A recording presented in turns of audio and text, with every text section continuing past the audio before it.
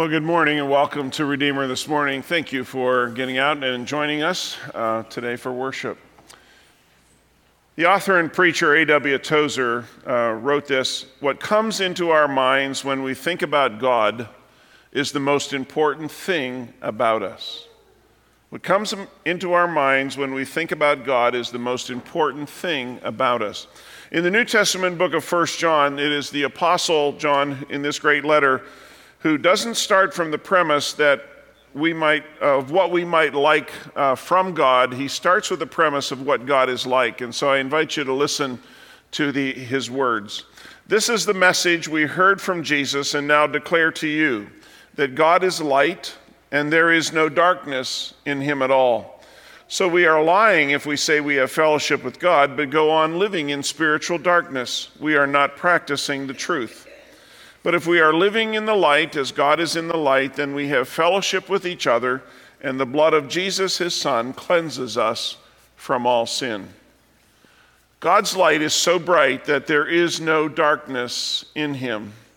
You know, these dark days of winter are tough on a lot of us, and even more so if you have seasonal affective disorder. But we serve a God in whom there is no darkness. And so no matter what we're feeling inside today or what we're going through emotionally, know that if we focus on the Lord, we can live in the light. Let's pray together. God of light, awaken us today to the glory of your presence among us. Shine on us in such a way that the darkness without and the darkness within may be pushed back, so that we may truly see what is real. Help us to recognize our sin for what it is.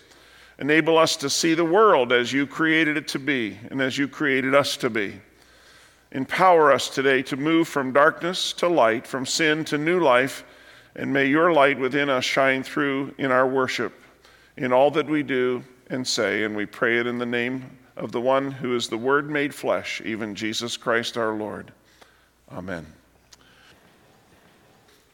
We are in the third week of a new teaching series called A Tale of Seven Churches, and we're walking our way through the first three chapters of the very last book of the Bible, the book of Revelation. And today we're in chapter 2, beginning with verse 8, and we're going to be talking about a group of Christ followers in a city called Smyrna that were suffering terribly for their faith. And just maybe there are some lessons in their story that will help us deal with some of the tough issues that we face in our own life. Next week, we're going to be looking at the church at Pergamum and hear what Christ says to a church that prides itself in being open-minded and tolerant of every viewpoint and every teaching.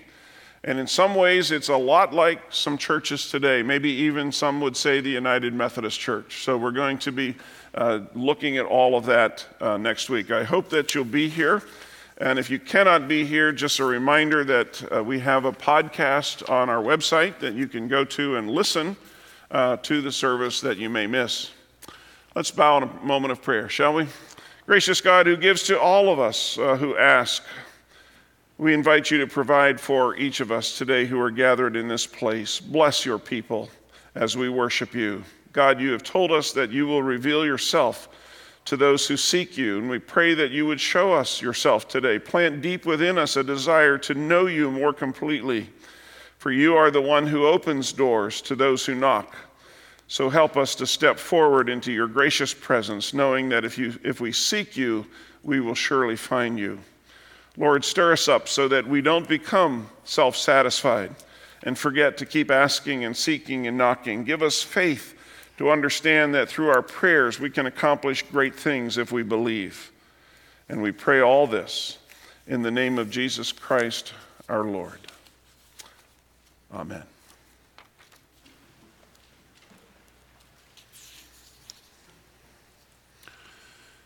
Being a Christian is not easy in many parts of our world today, and it's increasingly becoming unpopular even in parts of America. In many countries, if you speak up for your faith, you risk harassment and sometimes outright persecution. Here's what some students in Asia wrote. We often face situations in life that challenge our faith in the Lord when our family members or we ourselves face injustice, when we encounter health problems, when our non-believing family members die suddenly, when we see Christians whom we know and love encounter bad things in their life or their family members' lives. Doesn't sound a whole lot different than life for many of us here, does it? When we encounter situations like this in our life, we often wonder, does the Lord really care about us?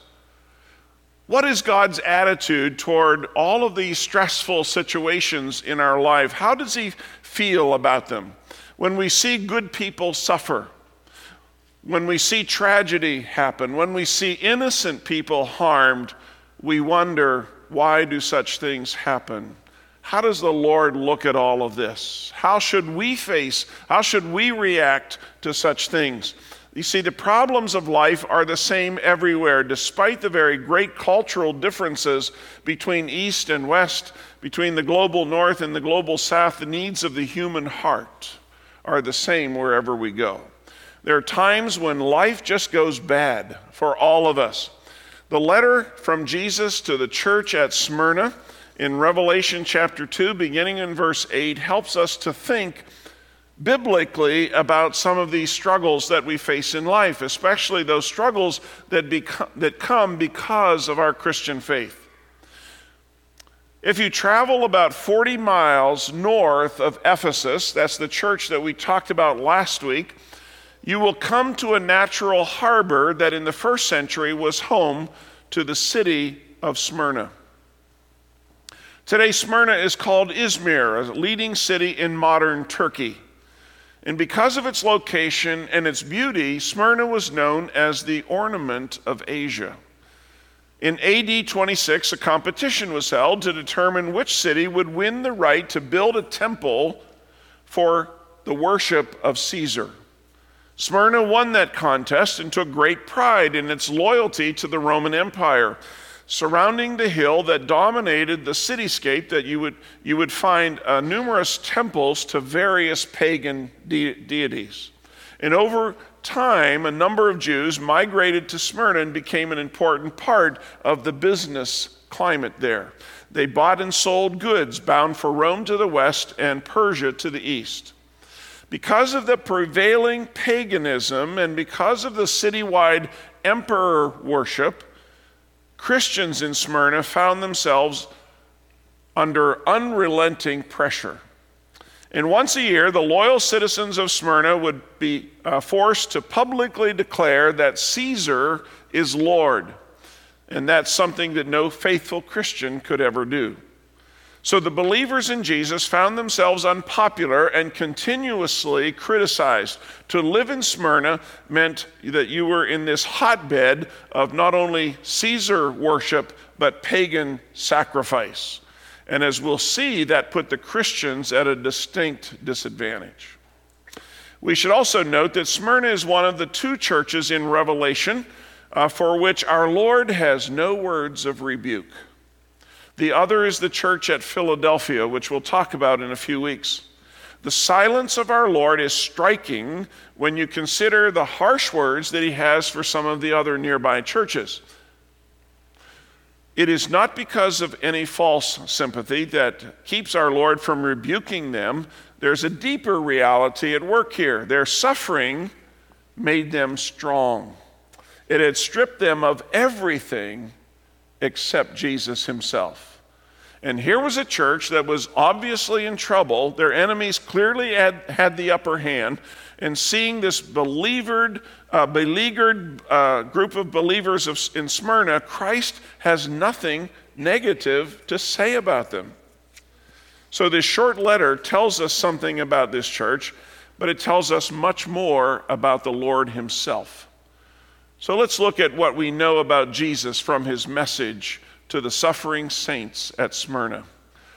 Through these brief words, I think we're going to find some things that encourage us in our own struggles. First of all, we find that Jesus knows our troubles. Look at verse 8 and beginning of verse 9. Write this letter to the angel of the church in Smyrna. This is the message from the one who is the first and the last, who was dead but is now alive. I know about your suffering. The word suffering or afflictions, as some translations put it, does not describe the ordinary troubles of life. It refers rather to what we might call catastrophic pressure. In other contexts, it was used to speak about a person who had been crushed by a massive boulder. When the sky falls in and around us, when all hope is lost, when darkness surrounds us and the enemy seems to be closing in, Jesus says, I know your suffering. I know your afflictions. And when I read that sentence, I think of the suffering that believers today, living in many parts of the world, are facing. Brave Christians facing attacks from angry mobs or being hacked to death by fanatical non-Christian groups. These things are happening every day around the world, and it has been so since the beginning of time and still true today. So Jesus knows our suffering. He knows our trouble. But Jesus also knows, this is the second thing, our poverty. The end of verse 9 says, I know about your suffering and your poverty, but you are rich. These words are literal, not metaphorical. Christians in Smyrna evidently came from the lower rungs of the economic society. If there ever once was a time when they were rich in worldly goods, those days were long past. No doubt many had lost their jobs in the trade guilds because they refused to say that Caesar is Lord. So to these poverty-stricken Christians, Christ says, but you are rich. And sometimes when we read that, we say, is he really mocking them? Not at all. But it depends on how we value time versus eternity. If this life is all that there is, then the words of Jesus are nothing more than pious nonsense. And what good is it to say, you are rich, to a group of people who are starving? But no person who knows Jesus is ever truly poor, and no person without Jesus is ever truly rich. So what would we say about someone, let's use an example from our own context, our own time. Let's say Steve Jobs. You all know who Steve Jobs is, the brilliant co-founder of Apple, the man whose inventions helped change the world.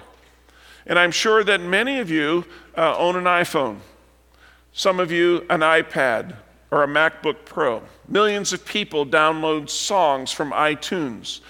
We store our data on the iCloud. We update Facebook and Twitter using Apple technology. All of that stems from the creative genius of a man who, after his death, left behind a multi-billion-dollar fortune. And even while confessing our debt to Steve Jobs, let me point out that phrase, left behind.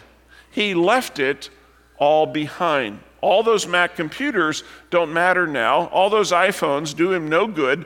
All that money is no longer his.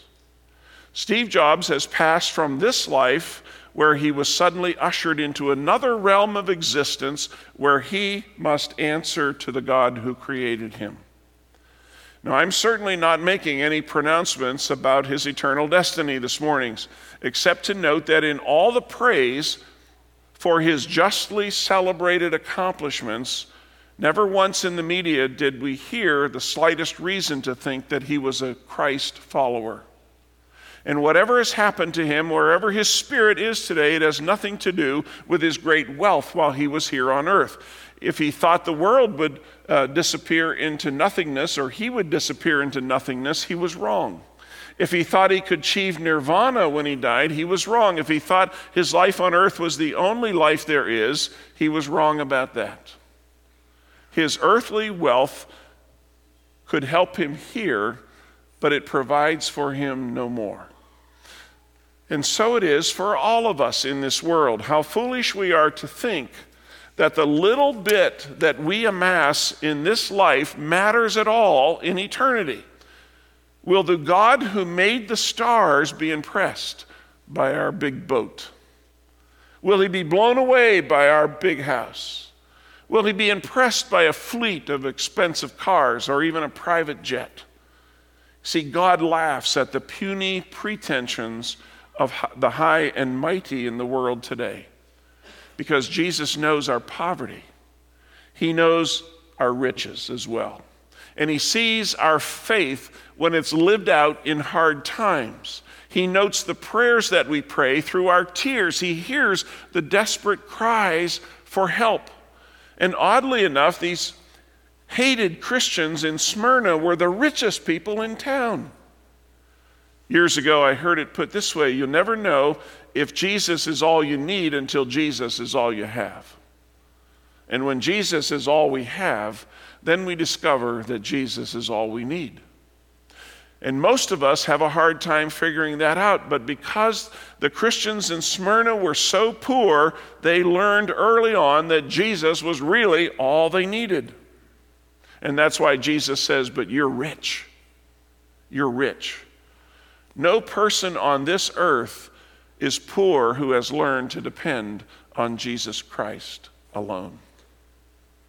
There's a poem that applies this truth to all of us, and it goes like this: I counted dollars while God counted crosses. I counted gain while he counted losses. I counted my worth by the things gained in store, but he sized me up by the scars that I bore. I coveted honors and sought for degrees. He wept as he counted the hours I spent on my knees. I never knew till one day by a grave how vain are the things that we spend life to save. I did not know till a friend from above said, richest is he who is rich in God's love. So Jesus knows our poverty, but he also knows our enemies. Look at verse 9. I know the blasphemy of those who are opposing you. They say they are Jews, but they are not, because their synagogue belongs to Satan. So who are these people whose synagogue belongs to Satan? This fearful description applies to some Jews in Smyrna who joined forces with the pagans to accuse Christians of treason against the Roman Empire. And in taking sides against the Church of Jesus Christ, they were in effect taking sides against the Lord himself. And here's an important truth to remember: God does not take lightly those who attack his people. Because Christians did not worship idols, but instead worshiped a God who is invisible, they were sometimes called atheists, and their opponents heard rumors about their eating and drinking the body and blood of the Lord at the Lord's Supper, and so they called them cannibals. Because Christians were despised and marginalized, they seemed like a virus in the body, a sort of disease that needed to be removed from the city of Smyrna, and so-called Jews attacked them, but they were not really Jews at all. They were Jews in name only. And this whole story reminds me of St. Paul's description in Romans chapter 2, where he says this: for you are not a true Jew just because you were born of Jewish parents, or because you've gone through the ceremony of circumcision. No, a true Jew is one whose heart is right with God. And true circumcision is not merely obeying the letter of the law, rather it is a change of heart produced by God's Spirit. And a person with a changed heart seeks praise from God and not from people. Now, these words would have shocked the Jews in Rome, and they ought to shock us as well. Paul's not being anti-Semitic since he was a Jew himself, and yet he's making the point that racial or ethnic identification doesn't matter when it comes to salvation. And we should note in passing that religion itself remains sometimes the greatest obstacle to the spreading of the gospel today. Religion blinds a person to their need for God, because it leads us to think that we can contribute something to our own salvation. Millions of people have a religion based on superstition. They put their trust in some outward factor in hopes of heaven. And such people will someday be sadly disappointed. But there are many others who trust in inherited religion. You know, I'm a Christ follower because my dad was the youth leader at our church, or my mother was a Sunday school teacher. And they act as if salvation is inherited like the color of our eyes. But it doesn't work that way. No one else can believe for us. We have to believe for ourselves if we want to be a true Christ follower. So never be surprised when even other religious people may hate you because they hated Jesus and ultimately crucified him. But here's the fourth point in this passage. Jesus says, do not be afraid. Look at verse 10. Don't be afraid of what you are about to suffer. The devil will throw some of you into prison to test you. You will suffer for 10 days. There's some really interesting learnings in this passage. First, our Lord has perfect knowledge of all that is about to happen to us. What surprises us? What surprises us in life does not surprise him at all.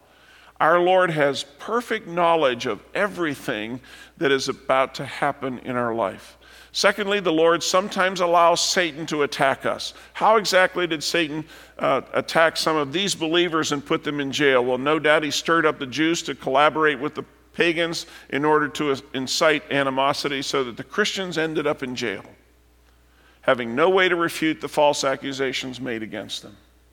But then third, this passage says our sufferings are limited by the Lord. Jesus tells the church that the severe persecution that they are experiencing will only last for a time. Some of us may think, hey, that doesn't sound so bad. Let's see how we would feel after we have been fired from our job, beaten senseless, our house plundered, our spouse leaves us, our children are physically attacked. That's the kinds of things that were happening to these Christians. It might not seem so small to us then. But you know what? There are believers all over the world today who are experiencing just those kinds of things for their faith in Jesus Christ. Some of us in this room have been suffering for a while. We've been in the furnace of affliction for longer than a short time. For some of us, it's been years, maybe even a lifetime. And I freely confess that I cannot explain why some people seem to suffer much more than others. And while it is true that into each life some rain must fall, some folks seem to have this perpetual monsoon pouring over them. After thinking about this for a number of years, I've concluded that all our speculations are just that, idle speculations that really don't help us. But let's rest our soul in this one fact: the God who made us knows us. The God who made us knows our limits, and though we are often pushed to that limit, he knows what we can endure, and he always provides a way out. That's why he says, don't be afraid. The Lord knows what he's doing, and he's doing it, and he'll accomplish his purpose in our life. But then finally, Jesus says, be faithful. Be faithful. Verses 10 and 11. But if you remain faithful, even when facing death, I will give you the crown of life. Anyone with ears to hear must listen to the Spirit and understand what he is saying to the churches. Whoever is victorious will not be harmed by the second death. There's one important fact that we must not miss here. Jesus never promises to remove the trials of life from us. He never says to the church at Smyrna, hey, just believe and everything's going to be great. Jesus was not a prosperity gospel preacher.